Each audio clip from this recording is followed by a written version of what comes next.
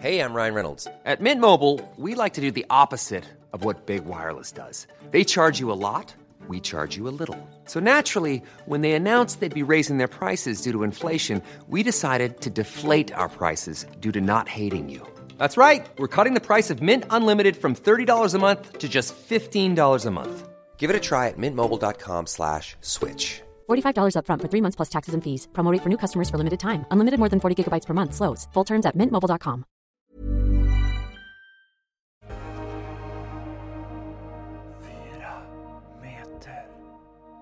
God förmiddag. God förmiddag. Hur står det till? Jo, det är bra. Jag sov pissigt i natt. Ja. Vad beror det på någonting, eller är det bara så att du... Det beror på saker. Det har jag också ägnat en del av natten åt att fundera över vad det beror på. Ja. Men jag...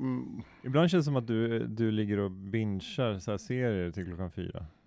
Så var det inte. Nej. Så var det inte. Utan jag gick och la mig klockan 12. Läste 3 kapitel i en bok som heter Häng City.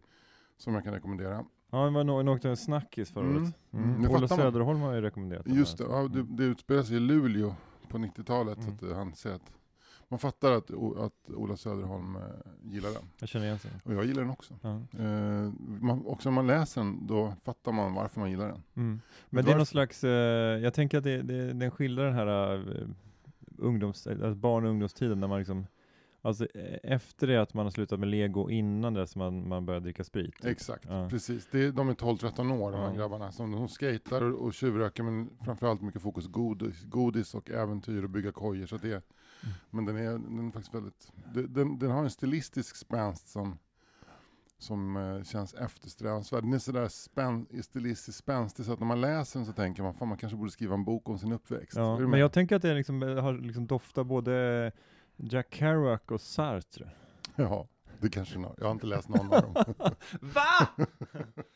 Har du inte läst Varat och inte... jag har faktiskt inte heller läst... Jag tror jag läst... Äcklet tror jag läst.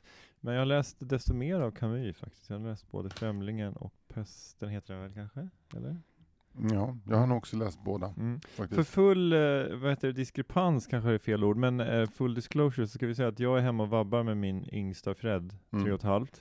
Han var lite febrig i natt, kändes pigg i morse, och sen så precis innan vi skulle gå till förskolan så känns det som att han liksom hängde med hela huvudet och han var snorig och sådär, och så frågade jag, vill du vara hemma idag? Och så sken han upp, och sen är han svinpigg nu då. Det är liksom nästan en naturlag, tänker jag. Men jag hörde faktiskt precis när vi gick ner i källaren här att han hostade lite elakt. Så att det kanske var helt okej då. Risken är att det hade kunnat vara så att du gick till förskolan och inför nu så ringer de och säger att du får hämta Fred. Precis, det hade ju varit värre nästan. Ja. Nej, men, jag måste bara gå tillbaka till varför jag inte kunde sova. Det var för att jag vid 11, 23 och 15 igår vräkte i mig en skål jordnötter. Jag är ganska säker på att det var därför.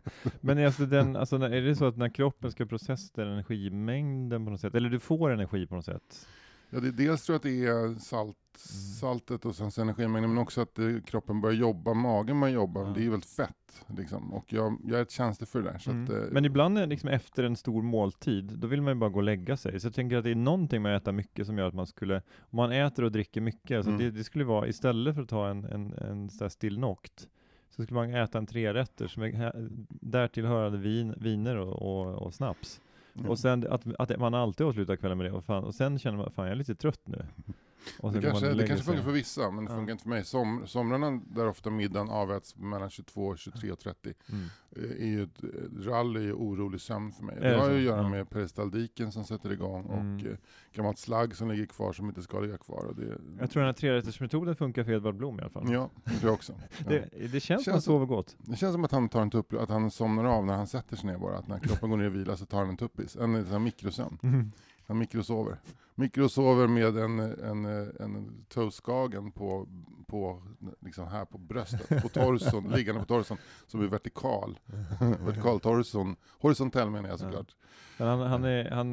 Han kanske alltid har ett litet lager av så här, han kanske stoppar in jordnötter som en prilla som han alltid har, så att han alltid har mat i munnen. Ja, men som en ekorre.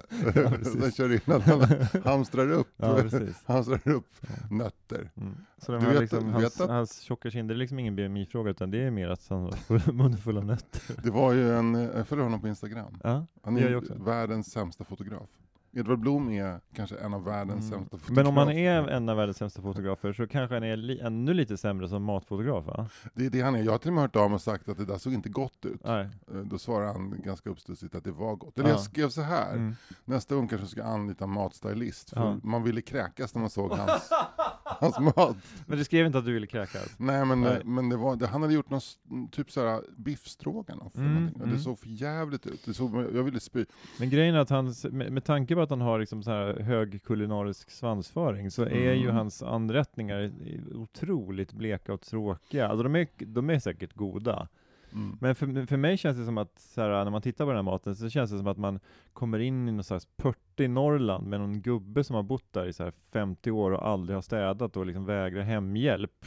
Och han ska bjuda på en kålpudding och man tänker sig att den här kålpuddingen, den kanske har stått framme i 14 dagar. Men det är så mycket mikroorganismer där i huset så att det är liksom på något sätt så att kålpuddingen har blivit immun mot mögel. Så att den möglar inte. Det är som en sån här hamburgare från McDonald's som står framme i 50 år utan att börja, vad heter det? Ja, men han doftar, det är en stark doft av gampojk. Ja. För det är ett uttryck för ensamma män i pörten fast pörte och pörte, det är ett stort jävla pörte. Ja, men det är också att han har, pörtissimo. Men visst doftar han lite av den här gamla 1970-tals adeln på Östermalm som hade stora våningar och ingen ekonomi. Ja, lite så. Det är väl det, liksom de vibbarna man får. Så. Ja, men att han har fluga och skjorta, men att kanten på skjortkragen är lite sliten sådär liksom, och man anar liksom avlagringar av hud på insidan av hans. Alltså det är något... Men blir man ju hungrig. Nej, men jag på hans Instagram så vart jag förvånad för att det var en dag i månaden så äter de lasagne. Okej.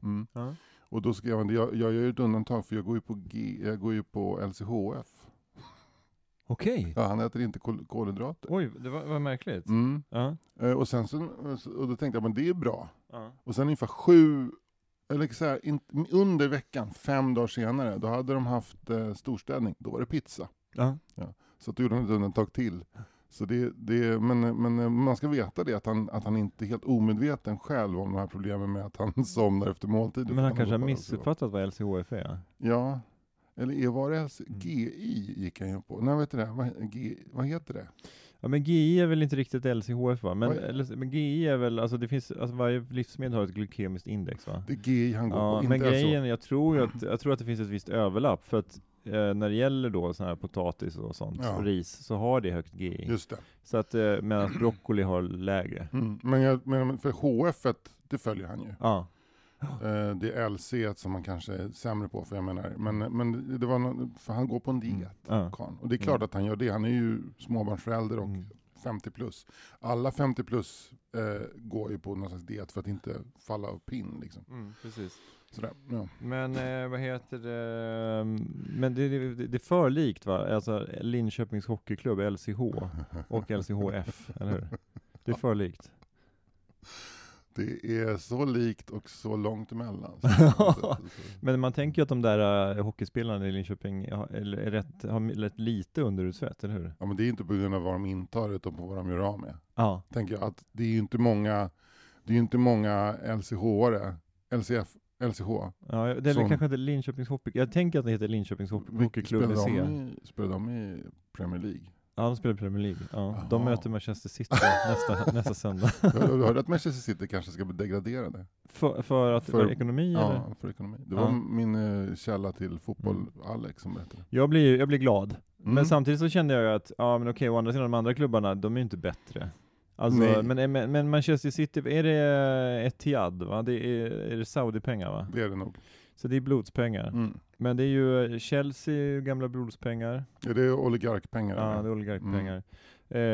Och Newcastle är väl också shake. Var det inte något när Newcastle hade blivit köpt av en shake att flera fans gick med sån här shake-utstyrsel, och då var klubben oroliga för att det var så här kulturell appropriering. Ja, precis. Att de så här, tänk om shakerna blir oroliga för att fansen hyllar shaker. För jag tror att det var bara så här några lads som tyckte det var kul att dricka öl och ta på sig, alltså så här, typ så här Buttericks-killar helt enkelt. Jag tänker mig att det finns inte så här shake. Alltså man kan köpa så här, varje Buttericks-utstyrsel är ju så här otroligt fattig. Att det är så här det är något så här, alltså de shakerna skulle gråta liksom om de såg den här shake-utstyrseln på Butterick, att det är något så här väldigt dåligt syntettyg som är sån här huvudduk, och sen är det det här flätade repet som de har för att binda fast den här huvudduken med, som då liksom har flätats som någon sån här kvinna som har suttit i öknen i 40 år och bara flätat sådana. Det är någon slags superful plast liksom. Så det, alltså på håll så kan det gå för shake, men knappt liksom. För det är så fruktansvärt pissig kvalitet. Det är så här, ja, men det är så här kinesiska barn som sitter och gör shake-kläder. Så det är så många lager av mänskliga brott mot mänskliga rättigheter som man liksom, och sen är det då de killarna som har på sig dem, som säkert också har begått några jävla sjuka krigsbrott när de var på Falklandsöarna på skarven 70-80-tal. De här killarna var ju knappast födda 1985. Nej, okej. Jag tänker att det kanske är deras farsor. Och så. Ja, deras farsor. Men deras farsor kom hem och spöade skiten ur dem.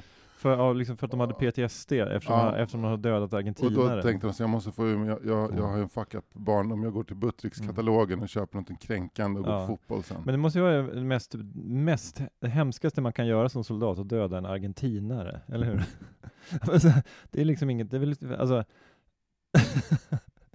alltså så här, det är inte så att man blir jätteledsen när man hör att 136 000 ryssar har dött i Ukraina. Nej. Alltså missförstå mig rätt nu. Alltså varje människoliv är ju hemskt, och det är många som säger att de här ryssarna, de vet inte liksom de har en koll på ens vad de är. Och då kan man ju tycka att det är liksom deras moraliska ansvar att ta reda på det då. Men det kan man ju också diskutera i en separat diskussion. Men liksom, ja, men det är väl ändå, man får ändå vara liksom ärlig och säga liksom att jag hade nog liksom varit lite mer deprimerad om jag hade dödat ett argentinare eller en ryss faktiskt. Kan du utveckla det mer? Ja. Jag är helt enkelt kulturell rasist på det sättet, att jag tycker att vissa, inte folkslag, men vissa kulturer är mer värda än andra. Argentina är väl en sån där land som har bildats genom etnisk rensning. Det var ju skottpengar på ursprungsbefolkningen i Argentina. Så här, du menar till skillnad från resten av Amerika? Ja, eller? Men verkligen. Men jag menar, det är ett land som det finns blod nedplöjt i jorden där. Ja, verkligen. Men det är klart att å andra sidan, de var ju jättefina och tog emot italienare och tyskar till exempel. Då vände det. Ja, precis. Då fick de plötsligt, nu måste vi börja tänka solidaritet. Ja. Nu måste vi ta emot flyktingar. Ja. Och då finns det ju plats här. Ja, precis. På Pampas. Jag gjorde ett poddavsnitt om Adolf Eichmann. Som ju då får jag bara säga en sak. Tänker inte du, när du säger döda Argentina, tänker du inte mer så här typ peruan? Det är ont. Ja, det är ont. Eller bolivian. Ja, bolivian. Ja, men då, men där är det ju liksom kanske det någon är liten tjock chilenare. Ja, men inte Argentina är ju Sydamerikas Nazi-Tyskland. Ja, men ändå så tycker jag att det liksom signalerar ondska och döda en argentinare. Ja, det är klart. Då ska vi väl i rimlighetens namn säga att det signalerar ondska och döda vem som helst. Ja. Men i krig tänker du? Men jag tänker så här att om vi nu vill ha lite innehåll i den här podden och vill skapa lite debatt, så tänker jag att det är roligare för mig att hävda att det är hemskare att döda en argentinare än en ryss. Ja, men du ser ju framför att man dödar någon trubadur eller någon kille med musettdragspel, så här, så Piazzolla. Ja, precis. Det står liksom så här, de argentinska soldaterna kommer till Falklandsöarna, inte med AK5 utan med en bandoneon. Små argentinska dragspel. Och, ljudet av en död argentinsk soldat, det är hur det här bandoneon.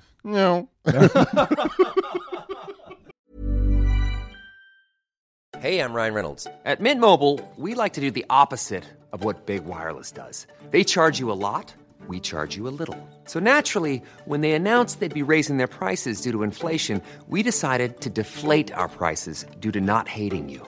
That's right. We're cutting the price of Mint Unlimited from $30 a month to just $15 a month. Give it a try at mintmobile.com/switch. $45 up front for 3 months plus taxes and fees. Promo rate for new customers for limited time. Unlimited more than 40 gigabytes per month. Slows full terms at mintmobile.com. Hey, it's Danny Pellegrino from Everything Iconic.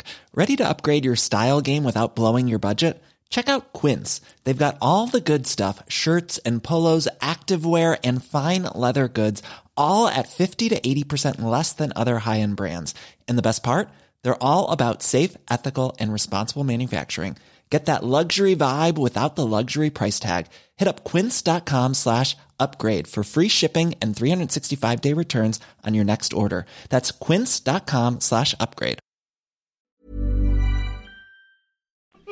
Men de argentinska soldaterna tänker som de här proggarna på 70-talet, vad heter det? Då spelar vi bort, de spelar de ända till Viskafors. Det är som Nationalteatern där kommer så här Kåldolmar Sipper glada i håget satte de på båtarna över till Falklandsöarna. Precis. Vilka var det som anföll? Det var England som kolonialiserade Falklands och Argentina som sa nu är det nog med kolonialisering. Ja, argentinarna hävdade väl att de kolonialiserade först. Ja, de hävdade att Falklandsöarna tillhör oss, och så tyckte väl då Thatcher och eventuellt Elisabeth II att det var ingen bra idé. Och Lord Mountbatten. Ja, om han levde då. Ja, han dog väl på 80-talet. Va? Ja. Men var det inte lite så här också att Argentina hade, trots att det var en militärdiktatur, lite så här, de hade lite vind i seglen i liksom popularitet efter fotbolls-VM 78 och så här, att de var lite sköna. Precis. De hade visat att man kan dra upp kortbyxor riktigt långt och visa mycket lår och ha långt hår och ändå spela fotboll och röka cigg. Liksom. Ja, fy fan. Den gyllene generationen. Ja. Mario Kempes och Bosse Larsson tänker jag främst på. Ja. Jag tänker mig att Kempes rökte. Ja, det är bara en känsla. Han är argentinare. Ja. Bosse Larsson är kanske den mest argentinska vi har haft. Också väldigt skånsk. Du, välkommen hem till mig. Ja, vad trevligt att vara här. Och varför, det är löjligt att den här podden ska publiceras på måndagar. Och nu är det måndag. Ja, så det är ju ingen lögn. Nej, jag skulle vilja resonera lite kring varför vi gör det här. Ja. Och det är för att du och jag, eller så här är det, att du har ju varit med i det här tv-programmet På spåret och är fortfarande med. Och du spelade semifinal i fredags. Och eftersom jag inte hade en aning om hur det skulle gå så tänkte jag, vi spelar väl in efter semifinalen. Men semifinalen ledde ju till, spoiler alert, ledde till att du nu har gått till final. Vilket gör att den här inspelningen efter en match På spåret borde ju ha varit nästa avsnitt eftersom det är den stora grejen. Men det kunde ju inte du säga någonting om. Eftersom skulle du spoila för mig hur det hade gått På spåret. Just det. Så att, men är det inte roligt om vi nu pratar om På spåret semifinal nu, men så gör vi ett vanligt avsnitt till nästa vecka? Ja, det kan vi göra. Det gör vi. Ja. Och sen som om inget har hänt. Ja, och sen veckan efter det så kan du prata om liksom så här, Fritte, berätta nu om krisen du har gått in i. Men det är faktiskt en annan grej som händer på nästa vecka. Landskampen i P1. Ja, där ska vi vara med. Ja. Men det kommer ju bli något av en Super Friday för mig. Så att det kommer bli, först kommer det bli Landskampen i P1. Sen är det På spåret i SVT1. Så att det är liksom så här, det är liksom hela tiden första kanalen. Ettan. Hade det varit med i finsk tv så hade det varit Yle 1. Jajamän. Ja. Där för övrigt gör en ny version av På spåret som heter Hängailan, tror jag. Som betyder häng med, typ. men var inte det också att de skulle ha matlagning? Jo, det är ju lite matlagning. Så att det är mat så här, någon kock. Och, sen, och det är också att det är direkt sänt. Vilket har liksom orsakat lite kritik för att det blir inte lika tajt, va? Men det är väl knappast det som finnarna är kända för, tight television. Nej, alltså så här, man kan väl säga så här, fördomen är väl att det är så här, att det är nästan som italiensk tv där det bara sitter några liksom, i en panel i fotbollsprogram i 5 timmar och bara pratar och bara maler på och bara går på. Och det är liksom ingen som skrattar någonting, utan bara folk bara maler. Alltså och hemma framför tv-apparaten sitter folk som fullständigt förhäxade av det här malandet. Ja, det är bara så det är bara de tycker att det blixtrar liksom. Så. Vi får bara säga att min son Mårten har en flickvän som är, hennes morsa är från Finland. Och den mammans pappa är en väldigt känd finsk journalist som jag inte har en aning om vad han heter eller någonting. Men han är... Eftersom man inte vet några finska kulturpersoner. Men han är en mycket känd, han är motsvarande liksom Finlands Erik Fichtelius. Han är utrikeskorre. Så han för att nämna den mest kända svenska journalisten. Ja, det fick också så här fullständigt. Men så här, typ, vad heter han? Kjell Albin Abrahamsson. Där har vi den. Okay. Alltså, salig åminnen. Relativt tjock utrikeskorre. Ja, alltså. Moskva. Jag tror Kairo också faktiskt på slutet innan han trillade upp in. Men det spekulerades där hemma i familjen om inte han skulle vara med i det finska På spåret. Att Hanna då, min sons svärmor spekulerade att jag tror att pappa ska vara med. Det är spännande. Man har flera i sitt nätverk som är med. På spår. Okej, skitsamma, men nu sitter vi ändå här och nu så ska vi väl ändå avhandla det här avsnittet. Ja, precis. Och men du får börja. Jag var ju jättenervös för din skull. Jag kunde inte se det direkt därför att jag var vi hade gjort en långfilmsinspelning som var klar, så jag var på party med teamet.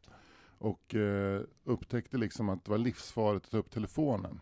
Därför att dels att folk skickar olika direktmeddelanden till dig och mig. Alltså det var ju kallskuret som jag tror var på väg att spoila skiten nu, för han hade skrivit någonting i versaler, men jag lyckades liksom vinkla telefonen bort från mig och skriva spoila inte. Aj. Och sen så vet jag inte vad som hände i den tråden, men jag tror att han skrev typ grattis till segern. Okej. Det var inte så det skulle sluta. men han skrev så här, det var någonting att han var, men jag försökte liksom förtränga det. Dessutom så höll jag mig nykter under den här festen för att jag ville vara nykter när jag skulle se. Det där kanske några, de hade köpt en öltapp så man kunde gå själv och tappa upp öl. Det är jävligt svårt att hålla sig nykter på en fest när man har jättegod IPA på tapp. Ja, det är så jävla och så stod det så här snygga glas också som man bara kunde fylla upp den och gå runt.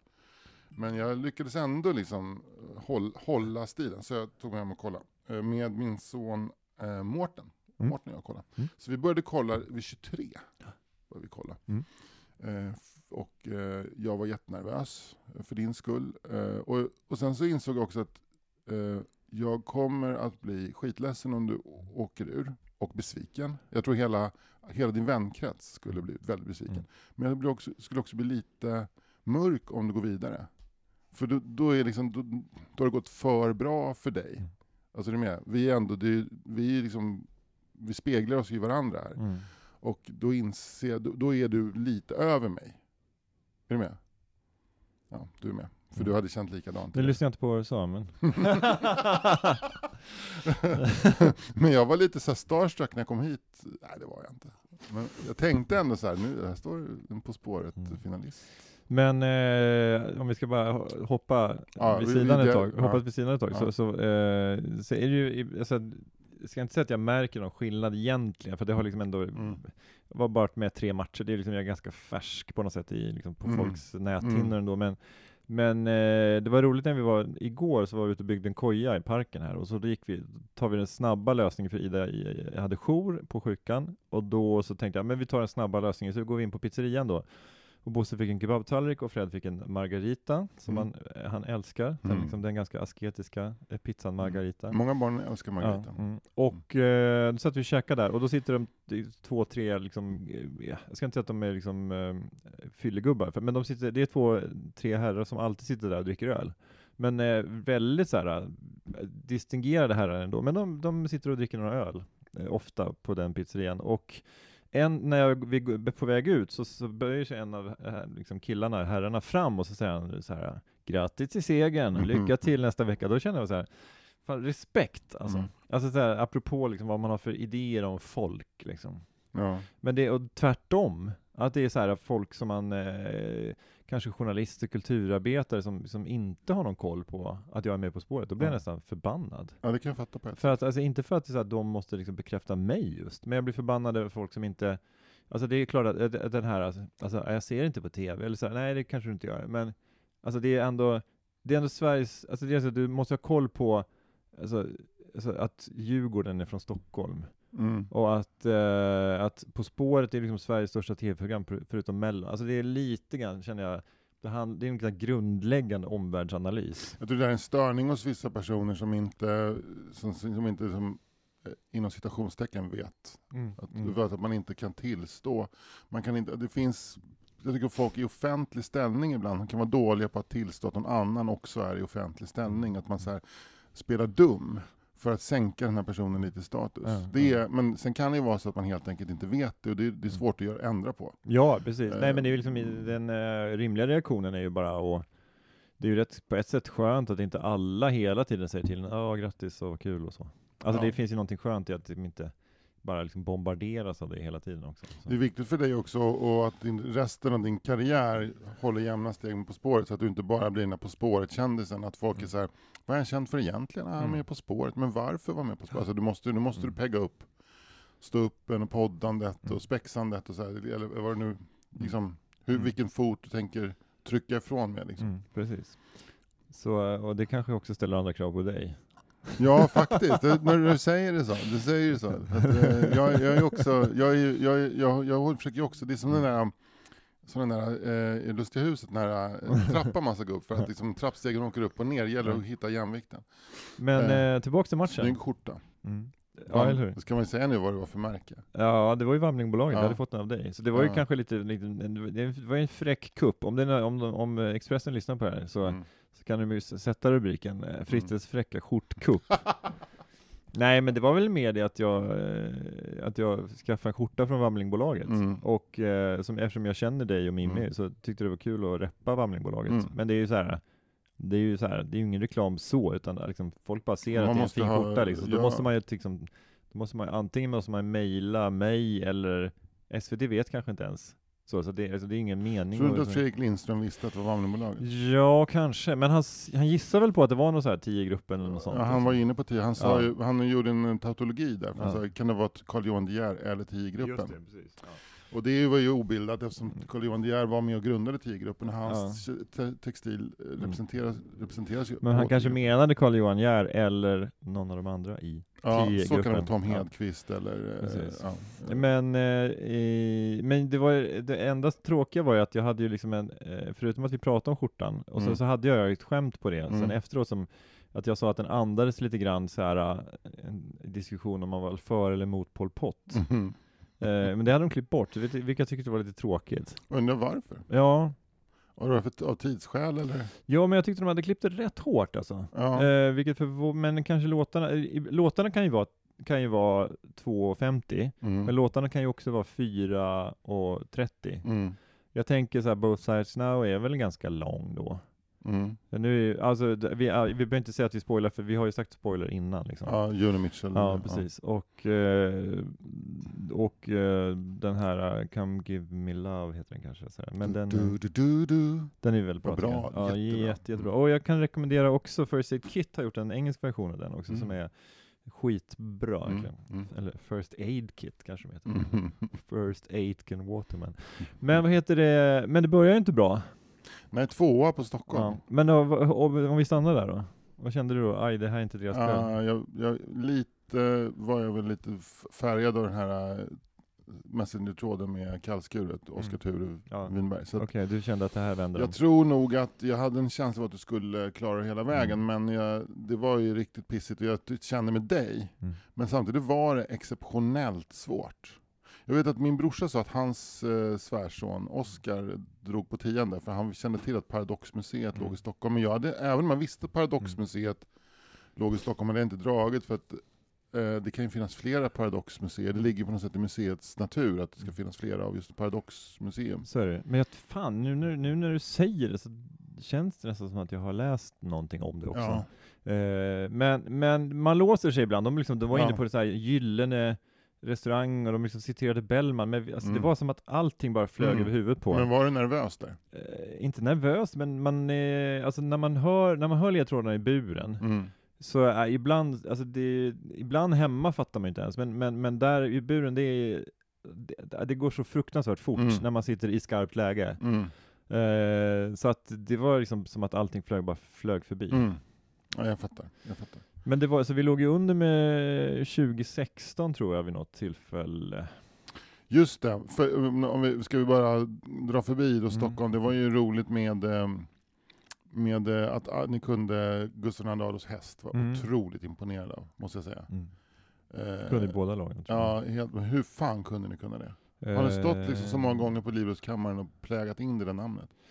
Ja, men det finns ju 2 kända hästar. Det är Streif och Brandklipparen. Brandklipparen är det? Karl XII. Ja, jag kan bara hans hund. Ja. Pompe. Ja. Men så det är de 2 hästarna jag kan. Så. Jo. Skuggfaxe kan du. Skuggfaxe kan jag. Och även, Marengo. Vems häst var det då? Hitlers. Nej. En annan liten kille med maktambitioner. Napoleons. Ja. Jag tror att den heter Marengo. Det är därför det heter så chicken Marengo egentligen horse Marengo. Hamburger kött Marengo. Jag tror att Napoleons hette Marengo. Så Marengo och vad hette Karl XII:s häst? Brandklipparen Marengo, båda försökt att ta Moskva. Ja, precis. Ja. Det var ju Hitler inte så dålig gissning ändå. Nej, faktiskt inte. Men så där, ja men det är precis, det är precis. Men det var, då känner jag mig nästan lite så här, för att jag hade också dragit på 2 eller 4 på Stockholm och så kunde jag inte det. Sen så var det en annan fråga på Stockholm där som var jätteenkel, jag kommer inte ihåg vad det var. Det var styvrep och det där, det var nästa, det var gräsen. Det visste jag bara för att jag kan inte gräs, men jag har läst Claes Östergren. Ja, just det. Ja. Men där var det ju också, ibland visar de ju tv-sändningen, alltså när lagen drar nästan samtidigt. Så där var vi ju återigen, det var 3 resor där vi varit en 10:e efter. Ja, så ni drog på 4 också på Stockholm, jag fattar. Men det är ju inte orättvist, den som drar först får ju svara. Ja, så det särskilt med tanke på att ni ändå vann. Ja, precis. Och det gjorde ni på, det som avgjorde var ju närmast vinner. Men det var 2, jag tror jag skulle säga, jag tycker det finns 2 defining moments. Okay. Det ena är närmast vinner, där vi satte Umeå med några kilometer. Ja. Och det var ju främst Maries förtjänst skulle jag vilja säga. Hon har ju släkt där uppe och hade liksom koll på den här Holmön och det. Som just det, som det är liksom nästan som att det är en liten skärgård mellan Umeå och Vasa. Ja, precis. Ja. Så att vi liksom placerade i höjd med det, så skulle vi liksom gå upp längs med älven lite för att vara liksom helt så här på pricken. Ser man älven när man zoomar in på kartan? Nej, jag tror inte det. Nej. Men det andra var ju att vi drog på 10 på Vancouver. Ja. Det var snyggt. Det var riktigt snyggt. Och det tog du på British Columbia. Ja, det var alltså först innan det så sa vi någonting om att det känns Nordamerika, det känns Kanada. Vi var inne på Kanada. Och sen var det då Olympen och sen BC. Ja. Det tycker jag ändå var, då hade ni liksom slappnat av, märkte man. Jag ska bara backa ett resmål till Warszawa, för jag hade dragit på 10 och skrikit Krakow där.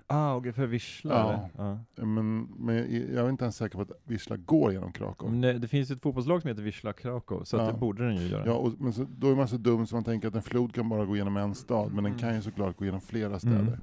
Så fort en Donau nämns så drar du och så säger du Belgrad, eller? Ja. Och så var det Bratislava? Ja. Alltså eller Wien? Ja, jag vet. Alltså, Donau skulle jag nog inte knappt dra på. Jag är dålig på europeiska floder, men just Wisla kan jag. Ja. Sen och Themsen.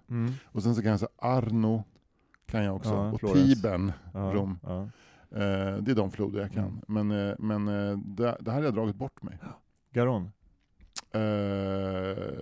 Pass. Bordeaux, tror jag. Son kan jag. En av de mindre kända. Lyon. Rån. Ja, och Son. De flyter ihop där. Ja, precis. Ja. Just det. Där. Synd att det inte var Lyon. Okej, vilka floder flyter ihop alltså var flyter Ren och Arv ihop? Ingen aning. Basel. Genève. Ja. Bra, rätt land. Ja. Jag tror att det är Genève. Skitsamma. Ja. Men de 2 defining moments, det var nog de 2. Men jag tyckte det var superspännande när jag var där på inspelningen. Ja. Men jag var lite mer avslappnad än i gruppspelet. Det var ju en jävligt bra match. Det var ju den bästa matchen hittills. Alltså jag vet inte, kanske att någon har varit poängmässigt högre. Men då får man tänka att ni drog i princip bort det. Alltså du fick 2 poäng på första och ändå uppe på 43 poäng. 42. Ja. Så att hade ni dragit en 10 där, då hade ni haft 50 poäng. Ja. Alltså det är jättehög nivå. Plus att ni 2 är ju väldigt bra lag, du och Marie. Man märker att ni kompletterar varandra och sen så har ni alltså hon var ju fruktansvärt rolig i det här när ni pratade om Groundhog Day, om murmeldjuret, och han hade en liten bur och skulle kolla om det var vår och hon på riktigt trodde att det var ett murmeldjur. Alltså det var så fruktansvärt roligt och det är hennes genialitet. Alltså hon försökte inte ens vara rolig, men det blev så otroligt roligt. Men sen också att det andra laget med Joar och Josefin är så jävla trevliga. Det känns som jag älskar det där laget. Så jag älskar ert lag också. Det är ju ett sånt lag. Nu känner jag Jossan sedan 15 år. Men jag tycker väldigt mycket om det laget. De har gjort med så pass mycket ändå. Så de är så sjuka. Alltså det finns en sån professionalitet. De var med och byggde ett bra program. Det var inga dåliga förlorare. Som satt där. De är liksom rallarna som byggde Sverige. Fast deltagarna som byggde På spåret. Nej, men jag tyckte det var riktigt bra tv. Det får jag ändå säga. som deltagare. Att det var spännande, det var kul, det var underhållande. Och jag satt och liksom myste lite, nu blir det väldigt så här klappa på axeln så, men på slutet när det var så här, det dunkades in 3 efter 3 och man kände bara så här, det här lever verkligen in i det sista. Så att, men när vi då vi visste att vi ledde med 3 och sista frågan, då visste vi att det var Groundhog Day. Då visste och då, att det ointagligt. Ja, men då liksom när jag sa till Marie, man ska inte prata för mycket om runt omkring egentligen. Nej. Alltså det är inte så att de tar med det, men jag sa nu är det klart. Så här, liksom, så här. Vad sa hon då? Vadå? Nej, jag kommer inte ihåg vad hon sa, men så här, jag bara så här, we're in the finals. Typ så. Ja. Men så den känslan är ju jävligt mäktig. Ja. Alltså. Det är det verkligen. Men det är närmast vinner Manhattan-projektet. För de sa Overlord. Ja.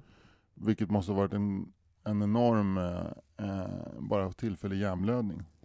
Men alltså det är väl liksom ibland så man kommer inte på det helt enkelt. Det var ju som i första programmet så jag svarade, eller vi svarade John Denver istället för Cat Stevens. Ja. Alltså det är så här, jag vet ju vem Cat Stevens är. Jag kommer inte på det bara helt enkelt. Nej. Så då blir det, någonting ska man ju svara. Nej, det är sant. I det läget är det nästan, det brukar jag ofta tänka att så här, det är binärt. Antingen vet man eller så vet man inte. Det är inte så mycket att snacka om.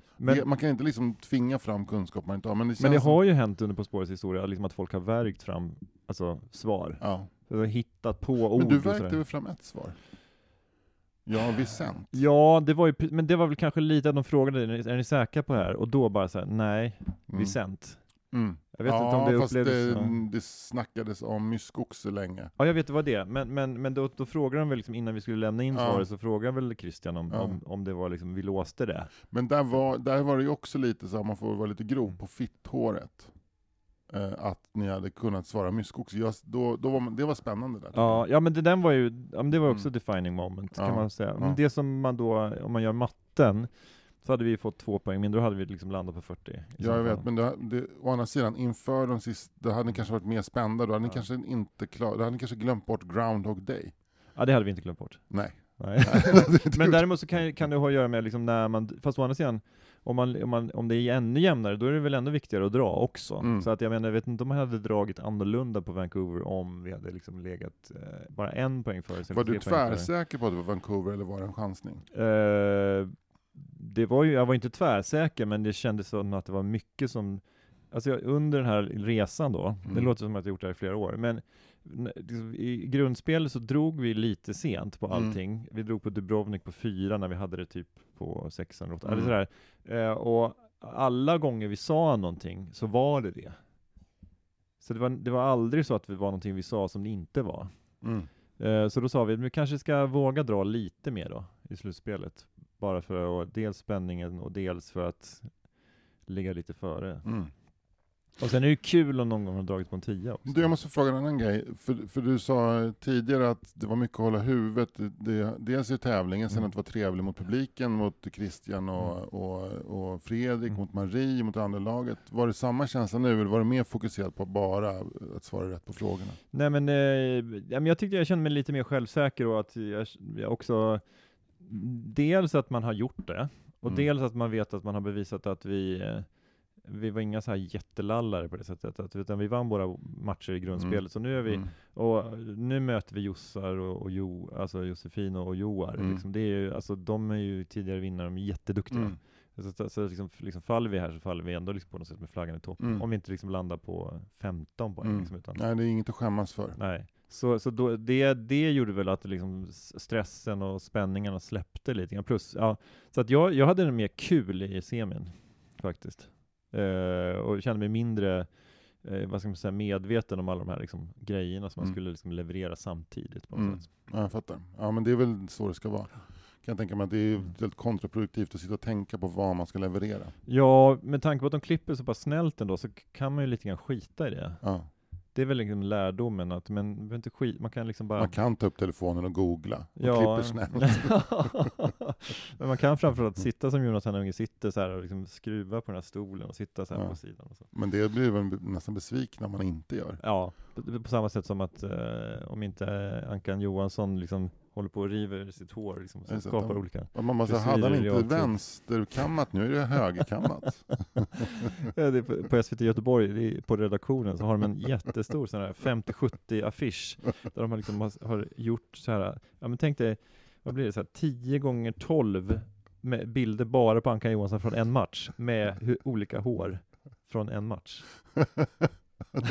Ja, så en hyllning till Anders. Men det, alltså faktiskt också att han är ändå närmare 50 och har så jävla bra hår. Alltså han har riktigt bra hår, den karln. Verkligen. Det är ju det har han faktiskt. Ja. Kanske är det så att det börjar bli lite vikar, men han är ju så här långt före oss, kan man ju säga. På det sättet. Ja, eller efter, beroende på hur man säger. Faktiskt. Men långt före liksom i antal hårstrån. Ja, han vinner den matchen. Ja, precis. Och även, det känns som att de är tjocka. Ja. Jag tycker han har hår som om han var en datanimerad karaktär. Så här, man kan bestämma själv hur håret ska vara. Liksom. Men du, innan vi slutar, kan vi inte bara prata lite kort om musiken också? För det var ju väldigt bra musik den här gången. Ja, alltså jag är ju... jag tyckte det var liksom väldigt häftigt att vara i studion. För att jag gillar Marie Bergman. Ja. Och hon är ju då dels är hon den första som har vunnit Melodifestivalen 3 gånger. Hon vann ju 2 gånger med Family 4 med Härliga sommardag och Vita vidder, om det var 70-71. Och sen vann 71 och 73 tror jag. Ja, det var 71 och 72 tror jag. Ja, för det var våra efter varandra. Och sen kom väl Malta kanske. Och sen kom Dina bröster som svalor som häckar. Ja, och men sen vann hon ju med Roger Pontare en duett på 90-talet. Fan, vilket jävla liksom, vad man skjuter sig i foten när man försöker vinna Melodifestivalen och heta Malta. Ja. Det är så kontraproduktivt. Ja, verkligen. Vi ska göra det riktigt tufft. Ja. Vem ska skriva texten? Lars Forssell, vad heter ni? Malta. vi heter det som ett annat land som också tävlar eventuellt i Melodifestivalen. Men också som aldrig kan vinna. Ja, precis. Men men jag gillar Marie Bergman, och just det, alltså Marie Bergman plus Bao. Jag tyckte det var riktigt häftigt alltså. Hur kände du som kollade i rutan bara? Det var jättebra. Och dels Bao då, som man känner lite så här, kan man inte göra så att det är Bao som är den nya Augustifamiljen? Ja. Därför det är så jävla bra tv. Dessutom så är Benny Andersson så trevlig när han sitter där och delar med sig av sina snart bortglömda minnen. Känns det som. Man är så jävla och man verkar som att han trivs. Så jag tycker det är så fint med hela bandet, de här männen. Och Kalle Moraeus längst upp på Fender, som står och trakterar en Fender. Han är gitarrist. Det tänker man inte på. Att han står och drar några gitarrsolo.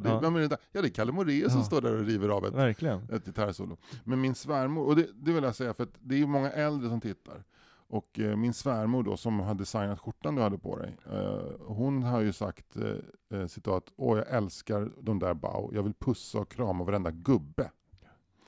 Så det är många äldre kvinnor tror jag som är väl förtjusta i dem, och det är också någonting, det är härligt att se liksom män som är sin ålder. Det är lite kulmagar och det är lite dammigt och så, men de är ändå så jävla tajta och bra och sexiga på något sätt.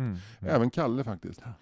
Men och så Marie Bergman har också en stark, jag har en speciell så här, relation till Marie Bergman, därför att hon har nämligen gått på samma gymnasium som jag, fast 20 år tidigare då, som hon är 20 år äldre än mig. Brännkyrke gymnasium. Okay. Hon är en av de kända personer som har gått Brännkyrke gymnasium.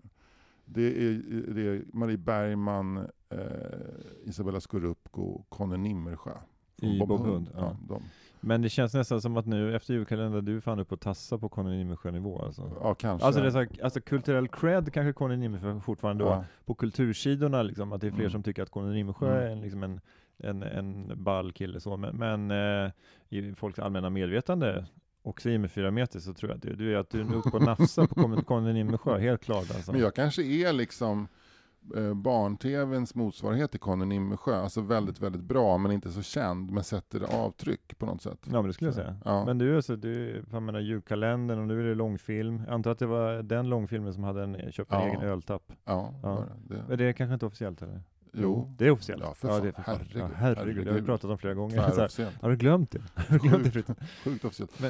Men sen så tycker jag också om Marie Bergman för att hon har liksom både en fot i liksom den bredaste slagen, har varit med i Family 4 liksom. Hon axlar familjen Östs, hon hoppar in och tar en östplats liksom. Hon är inte en familjen Öst, hon bara inne och kör, kom från Brännkyrka, in. Och jag tycker också att man ser, hon var ju med bägge gångerna som Family Four vann Melodifestivalen. De har ju fanns ju sedan 1961 eller någonting och fram till 90-talet. Men hon var med när de peakade, peak Family Four.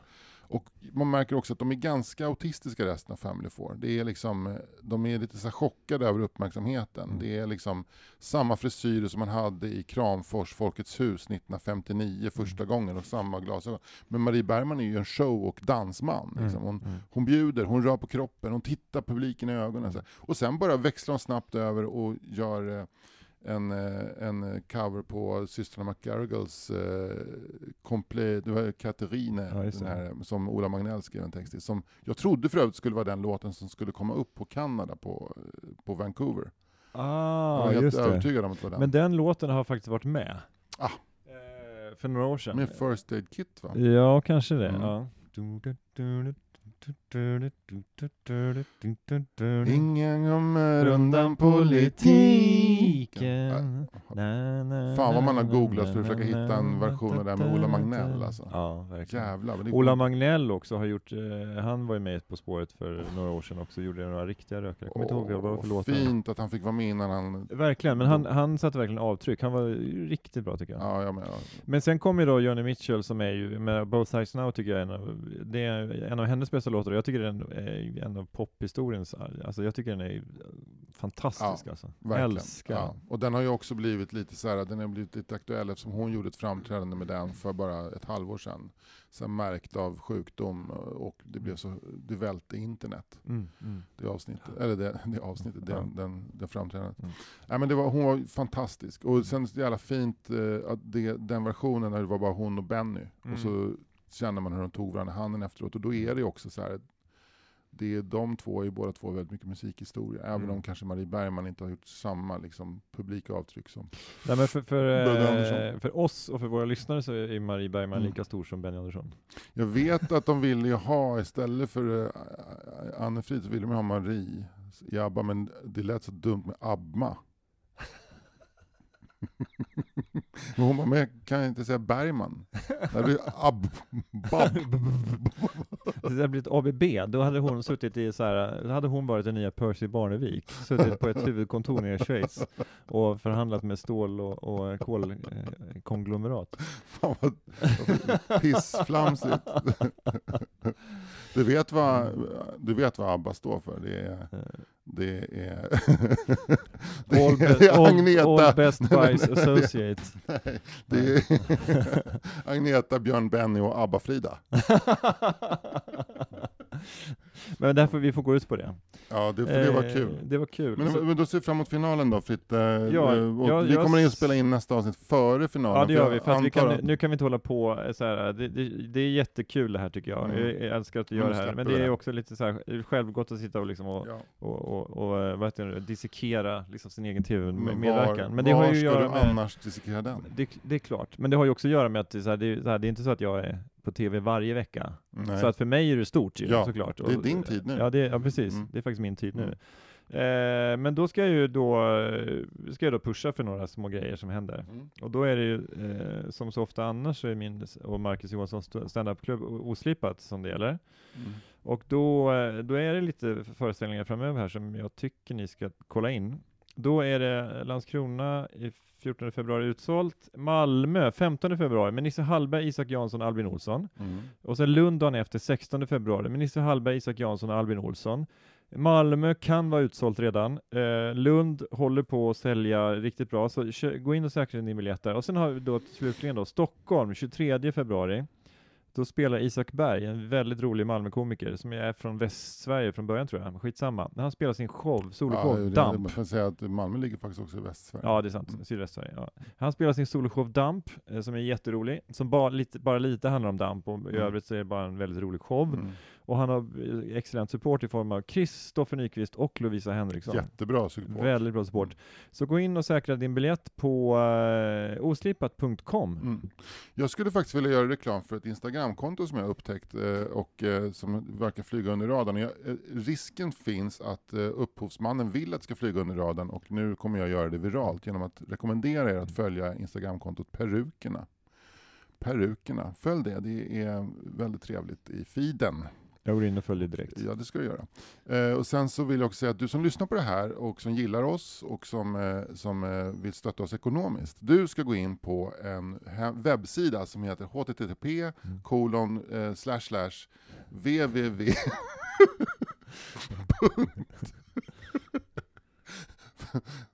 patreon.com/4 meter. Du kan hoppa det första, det fattar du själv. Ja, det här var ju gammal ironisk humor som jag på med. Ja. Men då kan du gå in och ge ett bidrag per avsnitt, och det blir vi väldigt glada för. Inte så mycket för pengarna, för pengar är inget problem här kan jag säga. Nej, men ibland behöver man byta en sladd. Ja, men så är det. Ja, precis. Och det här minneskortet som vi spelar in på nu, det sjunger på sista versen. Så att, det nya minneskortet jag köpte, helt värdelöst. Ja. Helt uppfuckat. Så det kanske blir ett nytt minneskort. Så att det är väl upp till er om det ska bli någon fortsatt 4 meter. Ja, precis. Känner ingen press.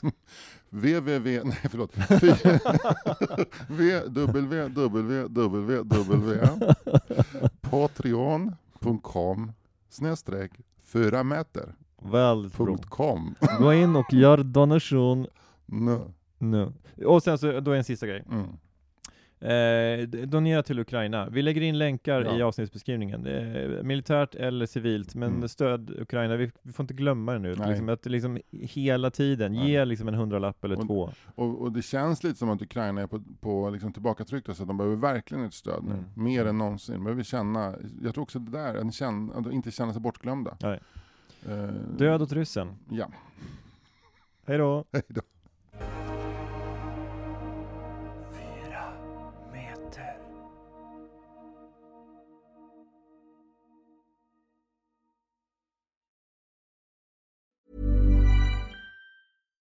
Hi, I'm Daniel, founder of Pretty Litter. Cats and cat owners deserve better than any old-fashioned litter. That's why I teamed up with scientists and veterinarians to create Pretty Litter. Its innovative crystal formula has superior odor control and weighs up to 80% less than clay litter. Pretty Litter even monitors health by changing colors to help detect early signs of potential illness. It's the world's smartest kitty litter. Go to prettylitter.com and use code ACAST for 20% off your first order and a free cat toy. Terms and conditions apply. See site for details. Mom deserves the best, and there's no better place to shop for Mother's Day than Whole Foods Market. They're your destination for unbeatable savings, from premium gifts to show-stopping flowers and irresistible desserts. Start by saving 33% with Prime on all body care and candles. Then get a 15-stem bunch of tulips for just $9.99 each with Prime. Round out Mom's menu with festive rosé, irresistible berry chantilly cake, and more special treats. Come celebrate Mother's Day at Whole Foods Market.